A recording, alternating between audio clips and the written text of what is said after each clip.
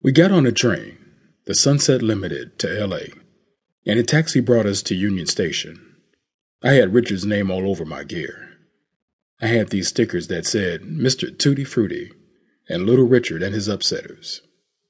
There were also stickers from all the different states we had played in. Must have been like 25 or 30 stickers. People getting on the train noticed all that, and they saw Wilbert and I had that long teased hair. A lot of people on the train kept asking us if we were in Richard's band, where we were headed, how they could get in touch with us, and all that sort of fan stuff.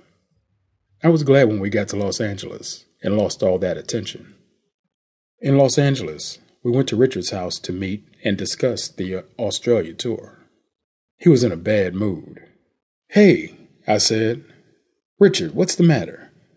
"Oh," he said. "I'm just sad about Tutti Frutti." "The song?" I asked, confused. "No, not the damn song. My monkey, Tutti Frutti." "A monkey? You mean a real live monkey?"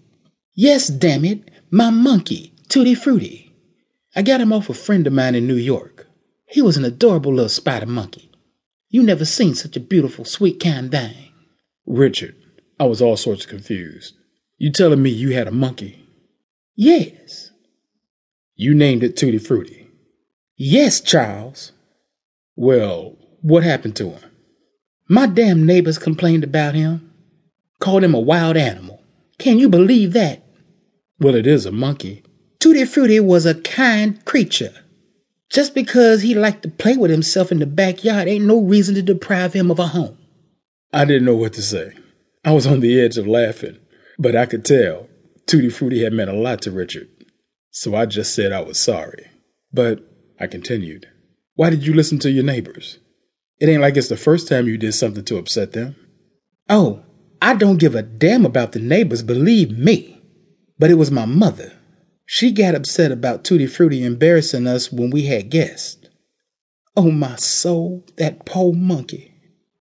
Richard stayed upset for a few days, but he came out of it sure enough. It was 1957, and we were excited to be heading overseas. The last time in Manila, it was just Richard, Thomas, and me. But this time, we was taking the whole band. A lot of the other guys were excited to be heading overseas. For a lot of them, it was their first time. A lot of the boys went and got facials and a trimming their mustaches too. We got our nails done. It was an exciting time, that preparation. We were feeling clean and strong, on top of the world. Little did we know what awaited us at the bottom of the world.